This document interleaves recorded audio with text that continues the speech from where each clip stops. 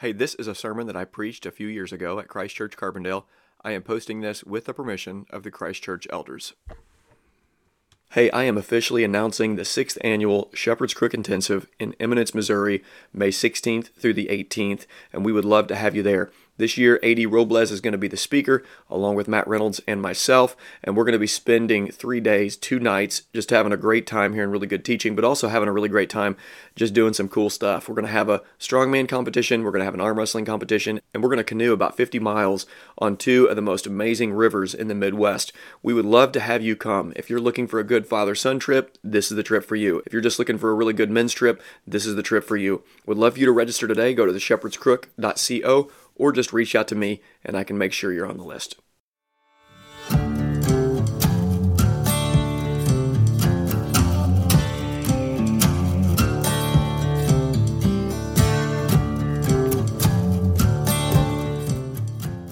Welcome to the Shepherd's Crook Podcast. This ministry exists to provide coaching, resources, and events for pastors and church members.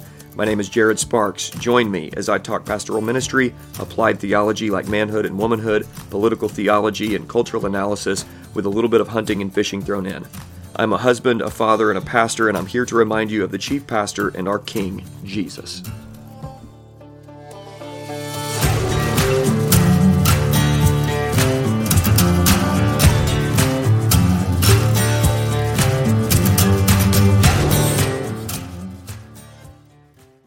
The sermon title this morning is Medical Mandates and the Christian Conscience. We're going to be starting in 2 Timothy chapter 3, verses 16 and 17. You can go ahead and turn there if you have a Bible with you. Now, kids, as I'm preaching, I want you to listen in and talk to your parents about what was preached after the sermon, okay? After the service today, try to talk to your parents about any questions that you may have had. Parents, try to connect the dots for them about what's said today. Starting in verse 16, all Scripture is breathed out by God and profitable for teaching, for reproof, for correction, and for training in righteousness, that the man of God may be complete, equipped for every good work. This is the word of the Lord. There was a theologian lecturer named Dr. Greg Bahnsen that died in the 90s, and he made popular 2 statements. For about 30 years, he went around talking about Christian ethics and how we make decisions in light of difficult questions in our day. And the 2 questions that he regularly brought up are these. Number 1, who is in charge here?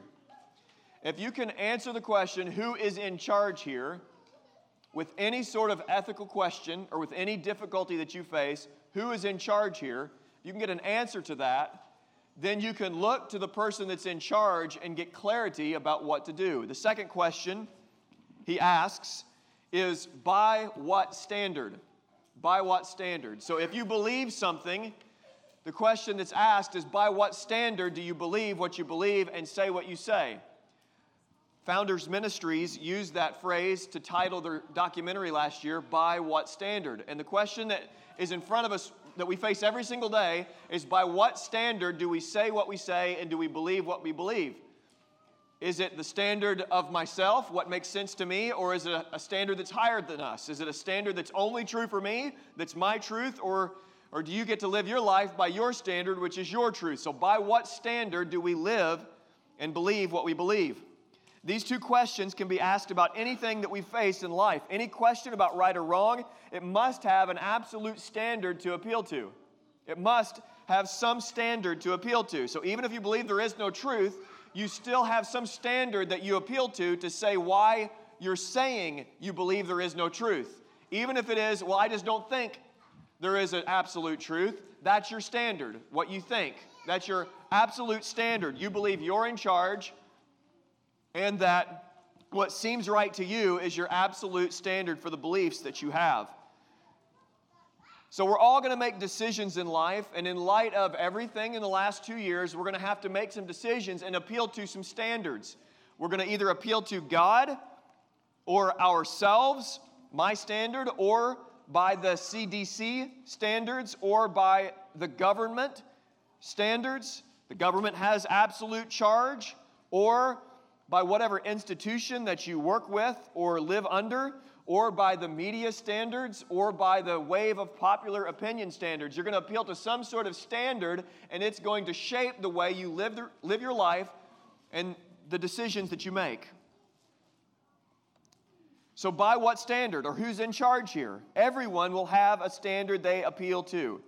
Now, when we get answers to those questions, who's in charge and by what standard, it's going to determine how we obey or disobey, how we make decisions, how we face what we face, and it's going to determine whether or not we obey or disobey lesser authorities than that standard, or lesser authorities than who's in charge. So if God's in charge and there are lesser authorities established by God and they go against God, then who do we go with? By what standard do we do what we do? And especially if those lesser authorities like governors, like local politicians or elected and appointed officials, if those lesser authorities are anti-God with a secular or a godless view of the world, what are we going to do about it? What do we do when we face situations like mask mandates, like control over church gatherings, or vaccine mandates? What do we do? So I want to set up the situation, and then what we're going to look at today is 3 situations that we faced. So we're going to look at mask mandates, we're going to look at church gatherings being canceled, and then we're going to look at vaccine mandates. And then we're going to have God's Word. We're going to appeal to a standard above any other standard. We're going to answer the question, who's in charge here? And then we're going to evaluate, in light of all that, how we are to look at mask mandates, church gatherings being canceled, and vaccine mandates. And then we're going to end with Romans 14, and we're going to appeal to liberty of conscience, and we're going to bring unity and clarity into this room, I think, by God's grace through the leading of the Holy Spirit.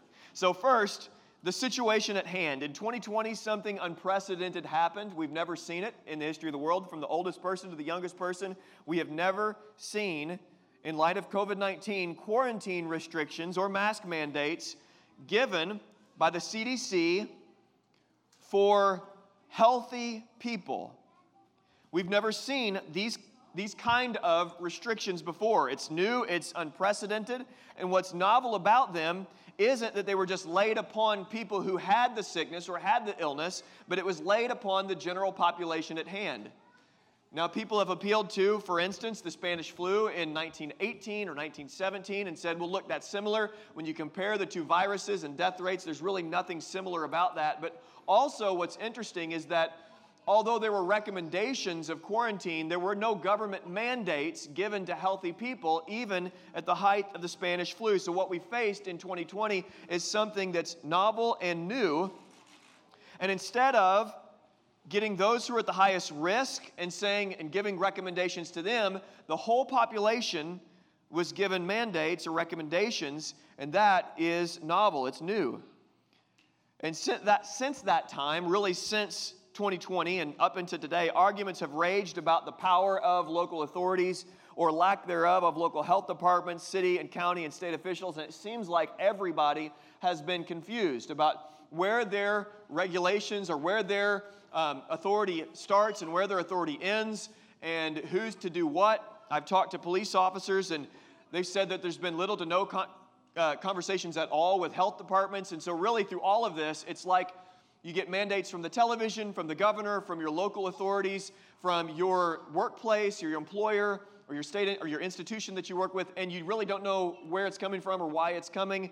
And some of the decisions seem so arbitrary. I think one of the things that we all thought was unique about last year was you can go over to a restaurant and you go out to eat in a restaurant that's fully enclosed in a tent, but you can't go inside of that building, even though that building is actually better at handling ventilation, and you have to go and sit inside of a tent with heaters on with no ventilation instead. And I think everybody wondered, why is the tent safe? And anybody with a brain is asking those sorts of questions. And if we give the most grace possible to those who are making those decisions, maybe they're trying the best that they can to assimilate all that information and do the best thing at hand. But I think everybody was in unity that there were some weird things that's happened over the last year and a half. Even if you were wearing the double mask and the and the visor, or like the man I saw on the street wearing goggles and a snorkel. Everybody had questions and still has questions about what works, what doesn't work, why are we doing this or why are we doing that. The world also did something unprecedented. Even non-believers started shouting through chattered teeth and through spitting mouths, love your neighbor. Love your neighbor. In very unloving tones, but at least they said love your neighbor. And that was laid as a demand on everybody to put your mask on, to social distance, to do what you're told. If you really love your neighbor, you have to do what you're told, and not just do what God says. You have to do what we say if you love your neighbor. And by the way, loving your neighbor, you never have to sacrifice obedience to God to love your neighbor, ever. And so obeying God by gathering with the saints is never not loving to your neighbor. It's a sidebar. So the question, I think, in the swirling confusion is who's in charge? So what Greg Bonson asked, who's in charge here? Is it our city officials? Is it our governor? Is it the President of the United States? Is it the World Health Alliance or World Health Organization? Is it the CDC? Is it Holy Father Fauci? Who is in charge here? That's the last thing I'll say. I shouldn't have said that. Sorry. So who's in charge? Okay, that's a huge question. The loudest voices, the government, the TV, propaganda machines. Who's in charge? Then we had church services canceled, recommended to be canceled. And then we had pastors meeting. We canceled for 2 weeks and then started to gather in the parking lot over at Grace Presbyterian Church for about 4 or 5 weeks before we started live again. And we did that against protocol from the city, and we did that against protocol from the CDC. And this is when many conversations about Romans 13 and 1 Peter 2 began to pop up. And in light of those passages, we'll look at Romans 13 here a little bit. In light of those passages, it was argued by some that we have to obey governing authorities in an almost unlimited manner. And so questions started with Romans 13. How do we obey, or do we obey? And what's the delegated authority and responsibility of civil government? And what are the regulations there? Is it only if they ask us to not preach the gospel that we have to walk in civil disobedience? And so what do we do? And then at what point do we appeal to Acts 5:29 when Peter says we must obey God rather than man?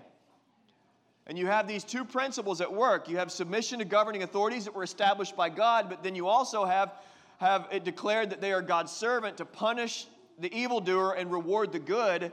They are not given the authority over ecclesiastical services. They're not given the authority over the local church. They're not given that authority by God in His Word. They're given authority to punish the evildoer and reward the good. So what does the principle we obey God over man have to do with what we faced over the last year and a half? So how do we face this, and how do these things go together? And then, to make things even a little bit more convoluted, in America we have this thing you might have heard of. I think newer people that are educated right now, and maybe over the last 20 years may not have, but we have this thing called the Constitution of the United States of America. We have this thing called the First Amendment that we'll read here in a little bit. The law of the land. It's our governing document in this country. We do not have kings. We do not have queens. We do not have princes and princesses. Princess and princess. Princes and princess. We don't have a monarchy here. We have a constitutional republic. And do elected and appointed officials disregard the Constitution in light of a virus, no matter how deadly it is? Even if a virus kills 9 out of 10 people in this country, and 90% are dead and 10% are alive, does the Constitution get to be set aside in light of that? So everybody had questions. The question that Dr. Greg Bonson, to mention his name a third time, would declare is, who's in charge here? Who's in charge? We need somebody to lead us. We need something to appeal to. And then we're now facing vaccine mandates. I saw that SIH this week has laid down vaccine mandates on their employers. And employees, all of their employees, and student workers as well. I know that federal employees are facing this, and even the military, which is now allowing some religious exemptions, which is a very good thing. Many were faced with a dishonorable discharge or receiving the vaccine. And so this is definitely new territory for us in the sense that we have private companies even mandating vaccines. And so we're faced again with something very unprecedented. Now, instead of focusing on and reducing common comorbidities that were associated with COVID deaths, and instead of building natural immunities, the United States and the world has rushed to get this vaccine out. We'll talk about the 3 vaccines here in a little bit. Now, during the process, before and leading up to vaccine mandates, it's important to realize that hospitals were largely shut down because of COVID, and so people who had cancer or didn't know they had cancer, it went undetected or untreated or other sorts of disease. They couldn't get regular medical care or checks or updates because the hospitals were largely shut down. And what we saw as a trade-off for locking everybody down and all the mandates that came down from our government is we saw that depression and suicide skyrocketed. Domestic abuse, drug abuse skyrocketed. And it ended up being the accepted trade-off from mass media and a lot of the United States that suicide, in fact, teen suicide, there were more teens that killed. Suicide deaths were higher than COVID deaths by like many times over in our country. That was an accepted trade-off for the control that was put upon the people. But the world still waited, and now we have 3 recommended, CDC recommended vaccines in our country. The Pfizer vaccine, the Moderna vaccine. By the way, Moderna does not require mandated vaccines for their staff. Neither does the White House, by the way. Johnson & Johnson was the 3rd vaccine that came out, a company that was putting asbestos in baby powder for about 40 years, by the way. Finally lost about $7 billion. The incentives for getting this vaccine were massive. It guaranteed billions upon billions upon billions of dollars to the companies that could get them out because it would come with the backing of the United States government. Now, we have mandates, vaccine mandates that are here, and they continue to come down, they continue to roll out, and we're in the summer. And when we move into the fall and into the winter, these vaccine mandates are going to, I think, even be more heavy-handed. Now, I want you to hear me say this, and we're going to get to this at the end. If you're pro-vaccine, this isn't primarily about you getting the vaccination after knowing what's in it, after praying and going and get vaccinated for COVID-19. If you've done that, this isn't saying you should be condemned. This is not saying that. But what we will end up at today is saying that we should all be against mandated vaccines, against religious convictions. Okay? There's a big difference between an available vaccine that you can get upon your own discretion and then an employer coming to you or anyone coming to you and saying, you have to get this. That's a big difference. And so that's where we're going today. Federal employees, again, apart from the White House staff, are being required to be vaccinated. And these mandates are coercive. You cannot get around that. When you put people in the position to say, you will get this or be fired, that is coercion. There's no other way to say it. And so with everything over the last year and a half, millions of people are crying out for concrete answers. And honestly, the church has been floundering, confused, and divided. You've seen a line in the sand, and you've seen churches apostatize. You've seen pastors just get online with whatever's being told to them as well. And then you've seen some churches that I've been surprised by, and I think even across denominational lines, who are answering the question, by what standard and who's in charge here? And they're saying, wait a minute, we're going to go to God's Word and see what God's Word has to say about that. and then we're going to obey God and let everything else get behind that. We're going to see what God has to say. So it's been interesting to see that although there has been division, there's been also a lot of unity. It's almost as if we need a standard to appeal to. It's almost as if we need somebody to be in charge, somebody to lead us. Well, praise God, we have His Word, and we have the King of the universe that is our King of kings and is the Lord of lords, Jesus Christ. We have the Holy Spirit inside of us to lead us, and we have God's Word to direct us. And the passage I opened with tells us that God's Word equips us for every good work God would call us to. I want to read it again. 2 Timothy chapter 2, verse 16.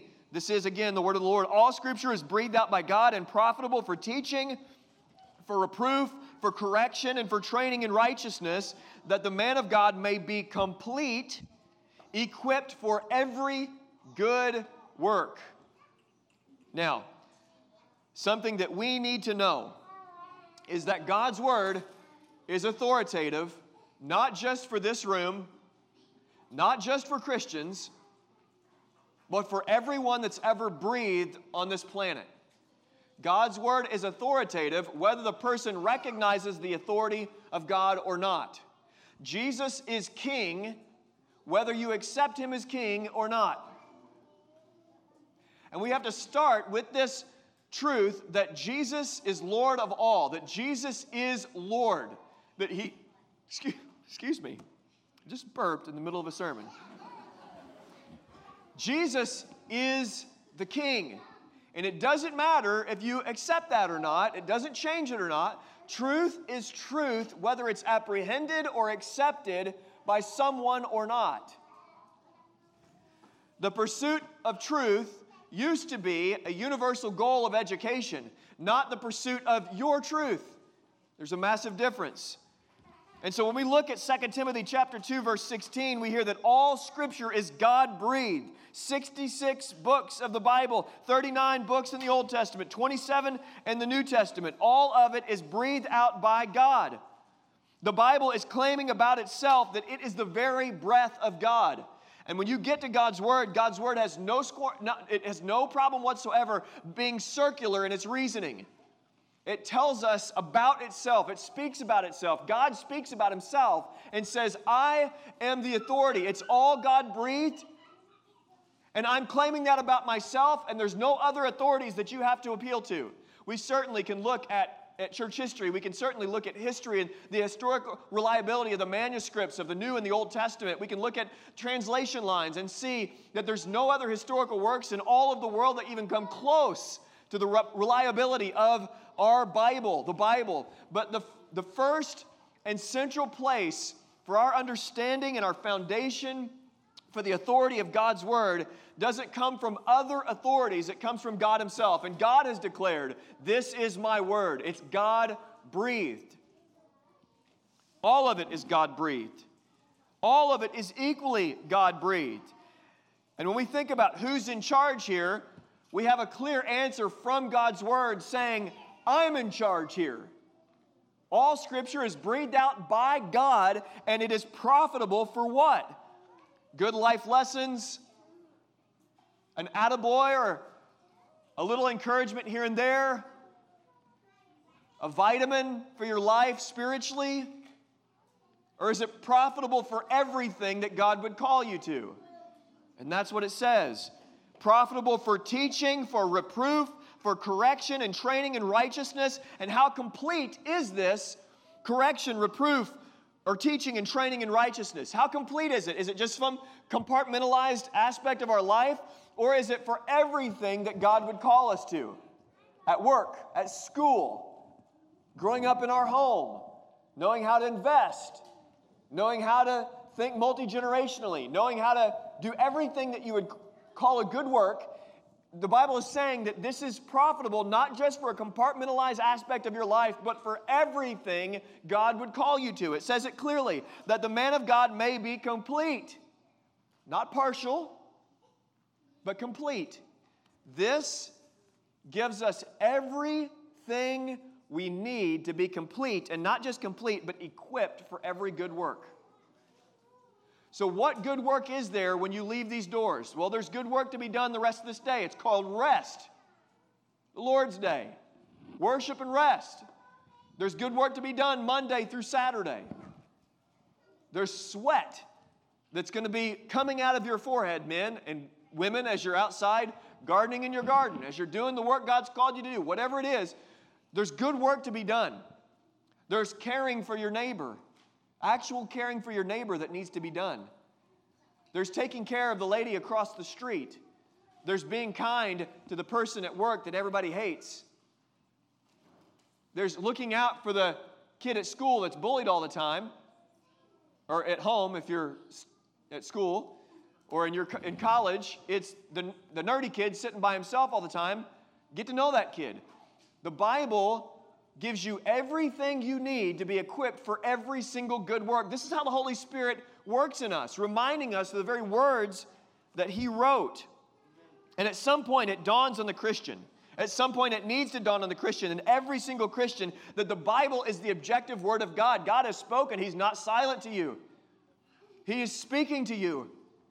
And as we see these words on the page, we're hearing the words of God, and it equips us for every single good work, and it's profitable for all of these things. So how does it help me face and do good works in 2020 and 2021? Well, it equips us, all of us, encouraged for every good work. So God's Word, if verse 17 is true, and we know it is, that the man of God may be complete, equipped for every good work, that means that God's Word has everything in it explicitly or implicitly through principles and the leading of the Holy Spirit to be complete and to equip you for everything He would call you to. That means that the Bible has something to say about how we face and approach masks, mask mandates, vaccine mandates, canceling of services, and everything else in between. God's Word is complete to help us know what we are to do. So who's in charge? God is. By what standard do we live our lives? By God's Word. Whatever God says is right. So what does God say about these issues? First, we're going to look at civil government in Romans 13, 1 through 4. So we're going to work through Romans 13, 1 through 4 and really bring some clarity to that and as you think of 1 Peter chapter 2, these two passages, when we go into the fall and into the winter, this is going to be so important for us. Romans 13, 1 through 4. And then when we see how God is in charge here, we're going to have answers then to how we face what we're facing. Romans 13, 1 through 4. Let every person be subject to governing authorities, for there is no authority except from God, and those exist have been instituted by God. Therefore, whoever resists the authorities resist what God has appointed, and those who resist will incur judgment. For rulers are not a terror for good conduct, but for bad. Would you have no fear of the one who is in authority? Then do what is good, and you will receive his approval. For he is God's servant for your good. But if you do wrong, be afraid, for he does not bear the sword in vain. For he is the servant of God, an avenger who carries out God's wrath on the wrongdoer. There's a clear passage about capital punishment, by the way. If you are uneasy with capital punishment, then I would call you to that verse and just submit to God's word.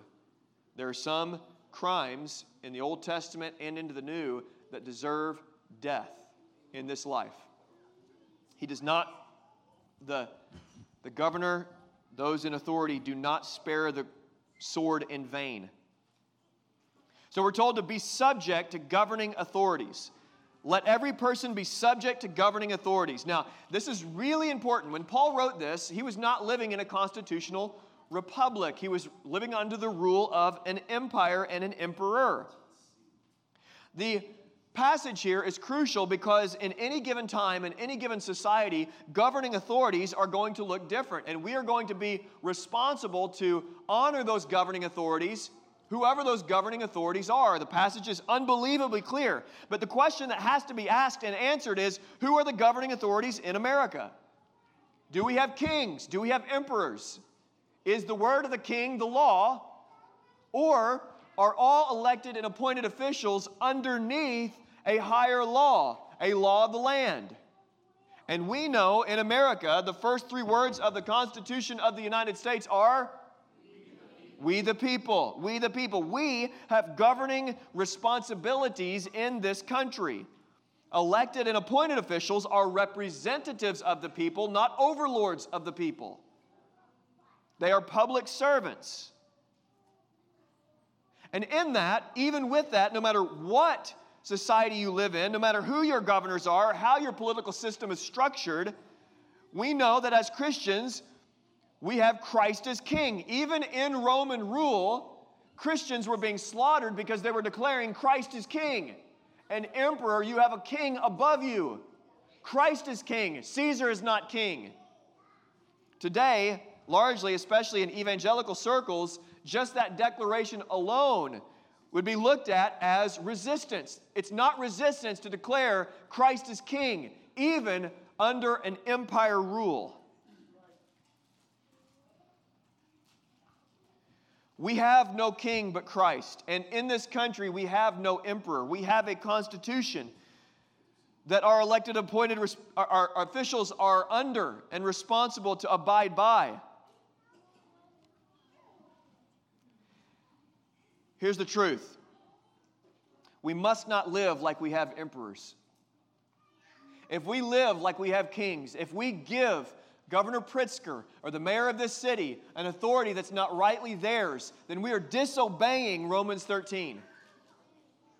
If we let them violate the Constitution, if we let them take away liberties given to us in the Constitution, the law of the land, we are the ones that violate Romans 13 because we are not governing as we should.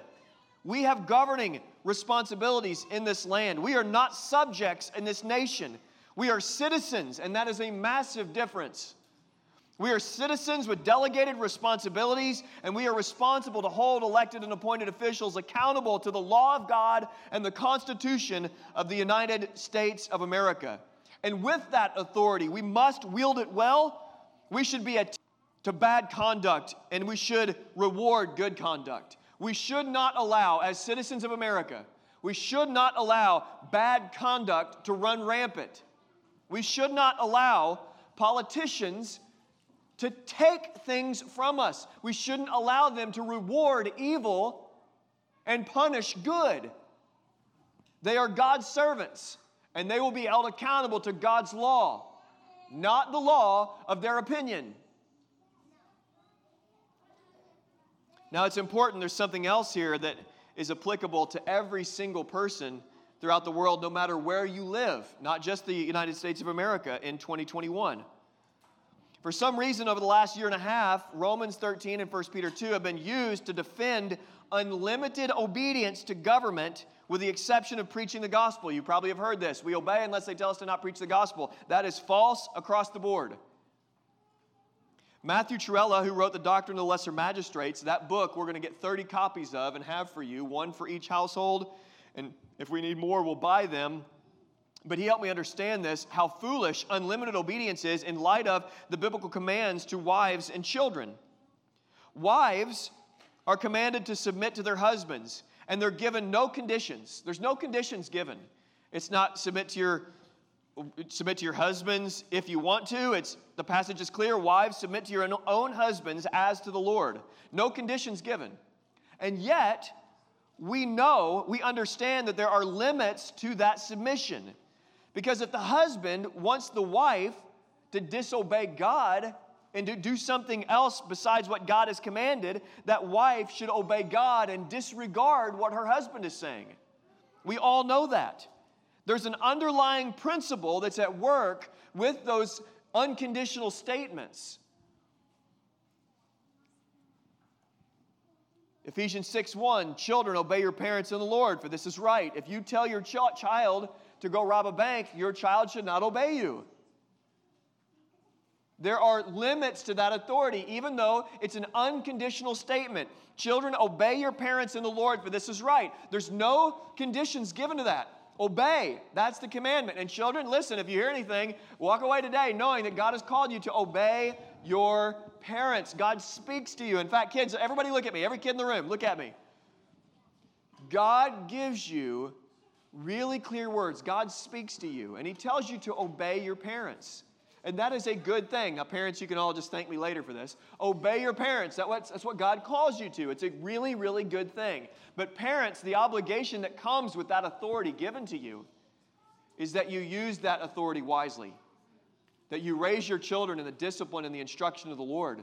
That you don't ask them to do something that violates God's commandments. Don't put them in the position to obey you over, or disobey you, obey you over God.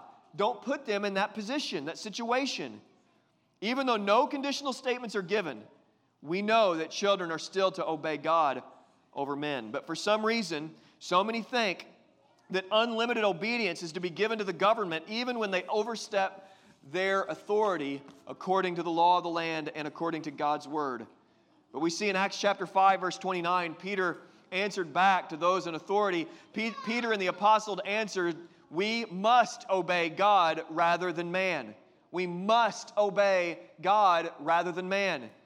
It's our guiding principle in any government system.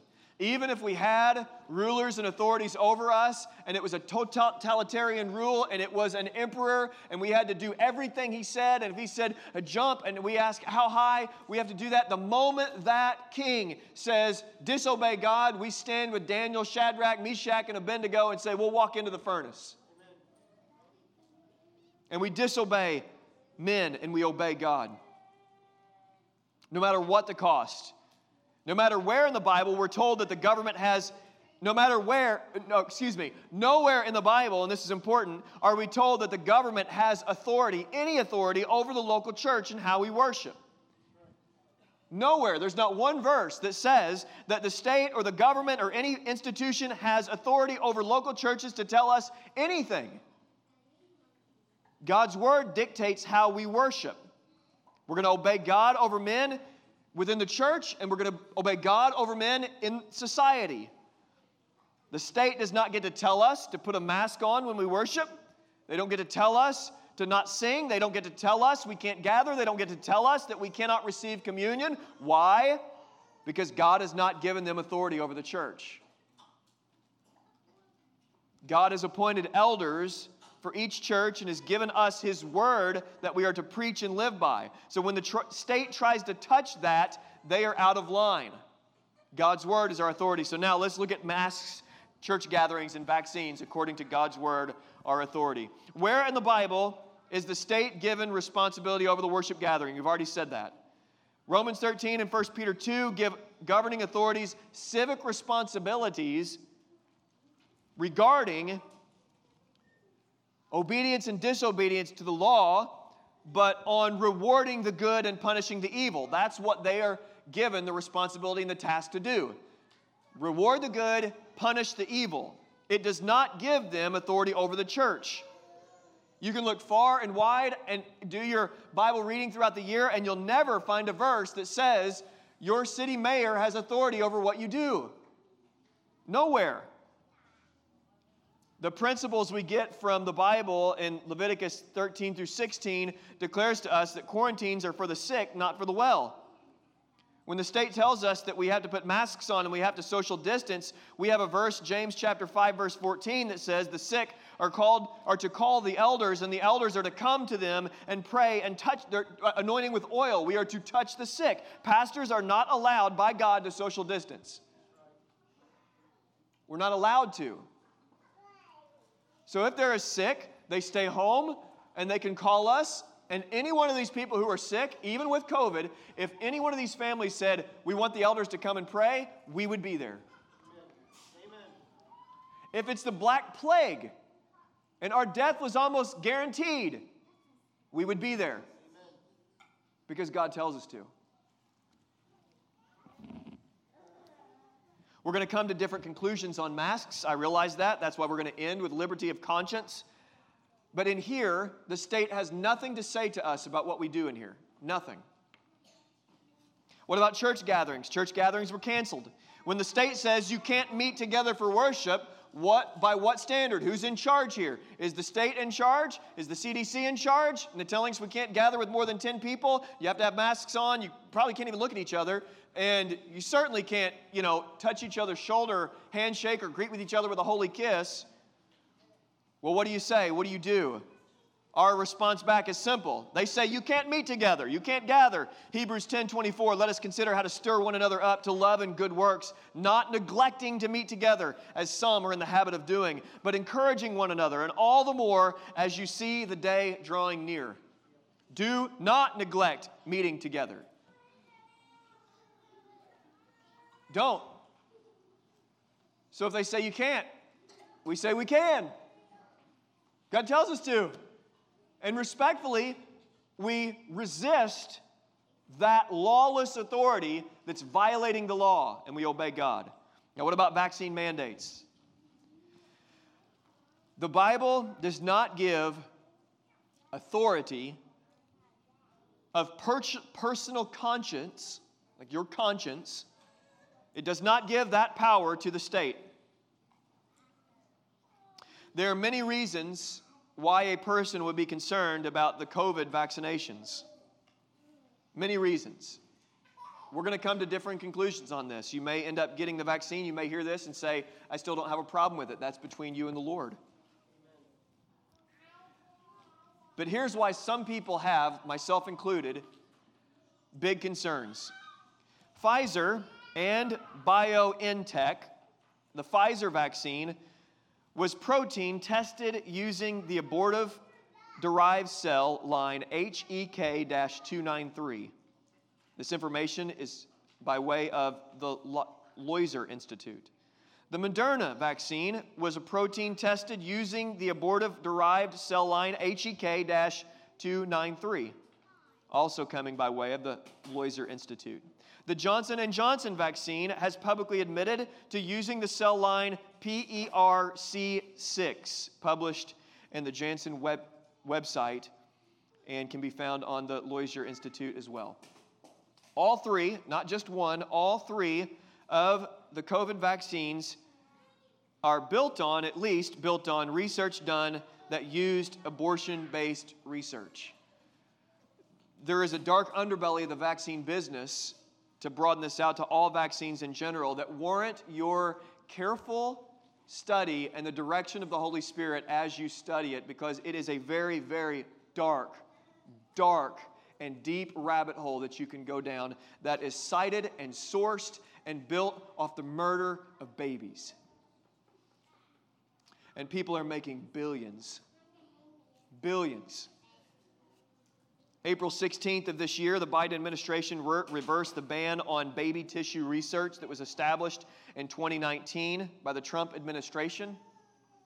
Many have said, well, all the abortive research or the fetal cell research was done back in the 60s and 70s. That's not done today. That is a lie. It was ended in 2019, and it just got ramped back up April of this year.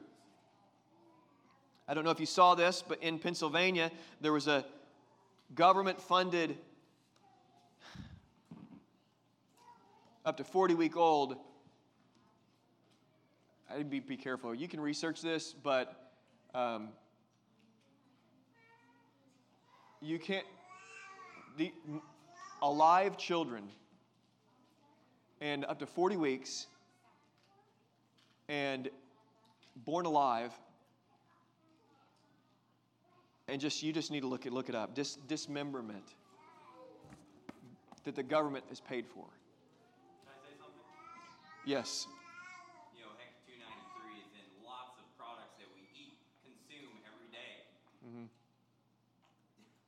So it goes pretty deep. So there's a lot of prayer and research that needs to be looked into, and we're going to come again to different conclusions. Abortion and the vaccine industry are in cahoots again, and because of this, many see a lack of wisdom in rushing into vaccines without any long-term testing and built on such feeble foundations. And then in Christianity, there's a division on what we are to do about it. Many Christians, myself included, do not think it's wise for me and my family to receive any medicine that's not tested by time. Because of this, mandates that would be required of me or you who agree with me on those convictions, because of those concerns, it would be wrong for anyone to mandate that I receive the COVID vaccine.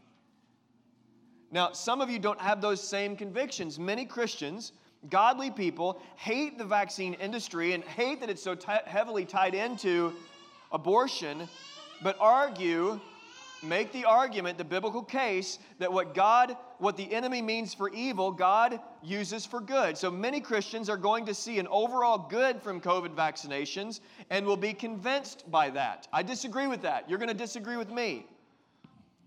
But I want us to unify these two groups, those who are like myself that are saying, I can't do this in good conscience. And I won't have this for my family in good conscience. And those Christians who are saying, I know I don't like this, every Christian should be against fetal research, abortion research for vaccines. There's nobody here that would be allowed. You cannot say, yeah, that's okay.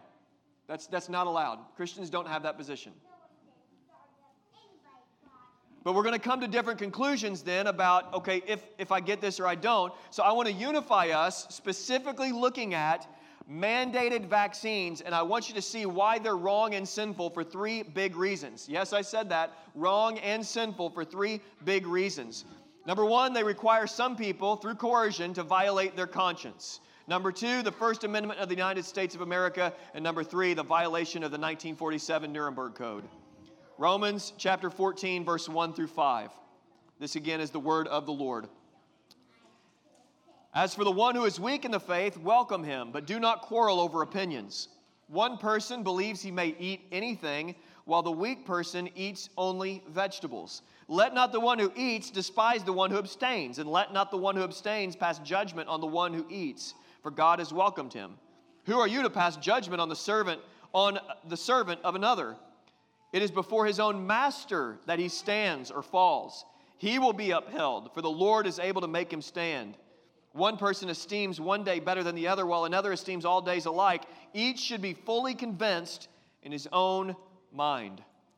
Number one, this provides a principle for us about how we are to live our lives, and also a principle of the liberty of the Christian conscience, how the Christian conscience works.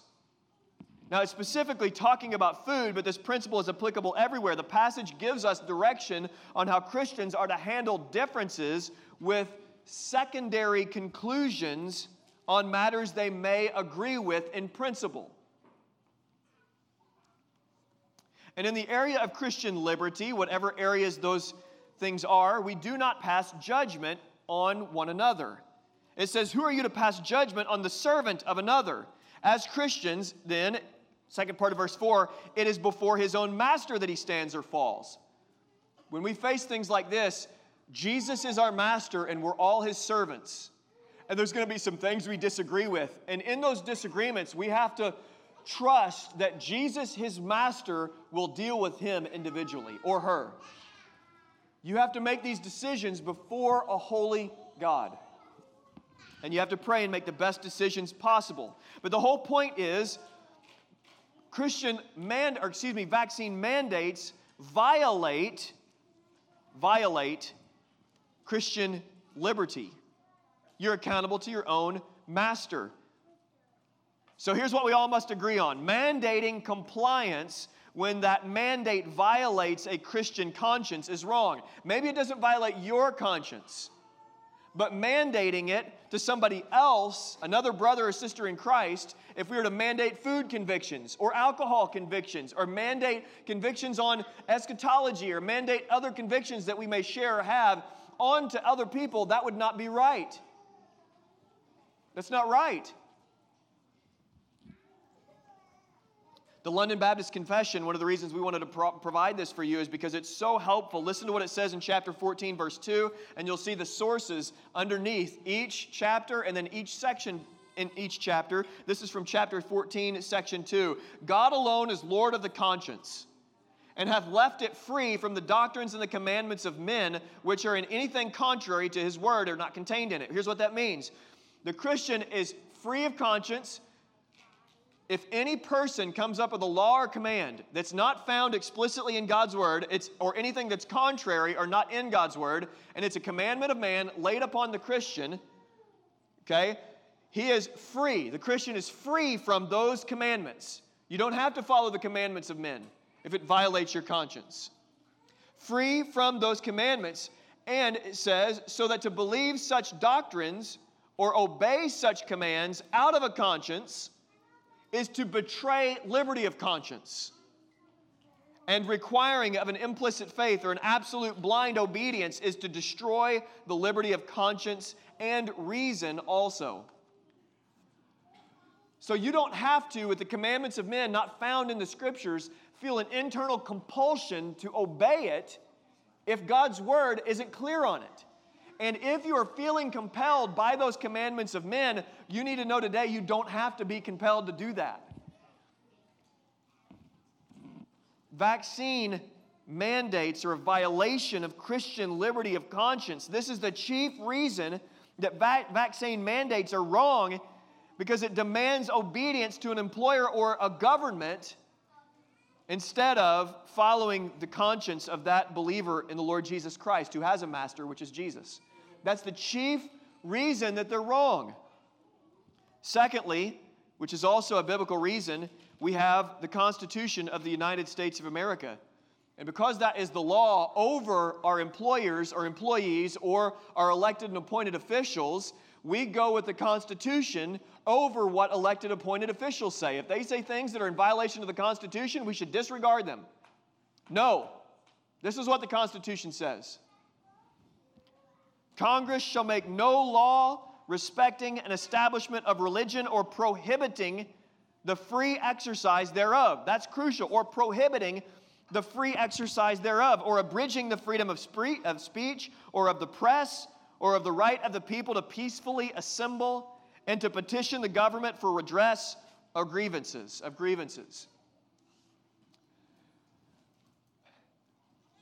Therefore, the government cannot mandate the free expression of our faith. They can't. That's not within their delegated authority. We, the people, did not give them the authority to do that.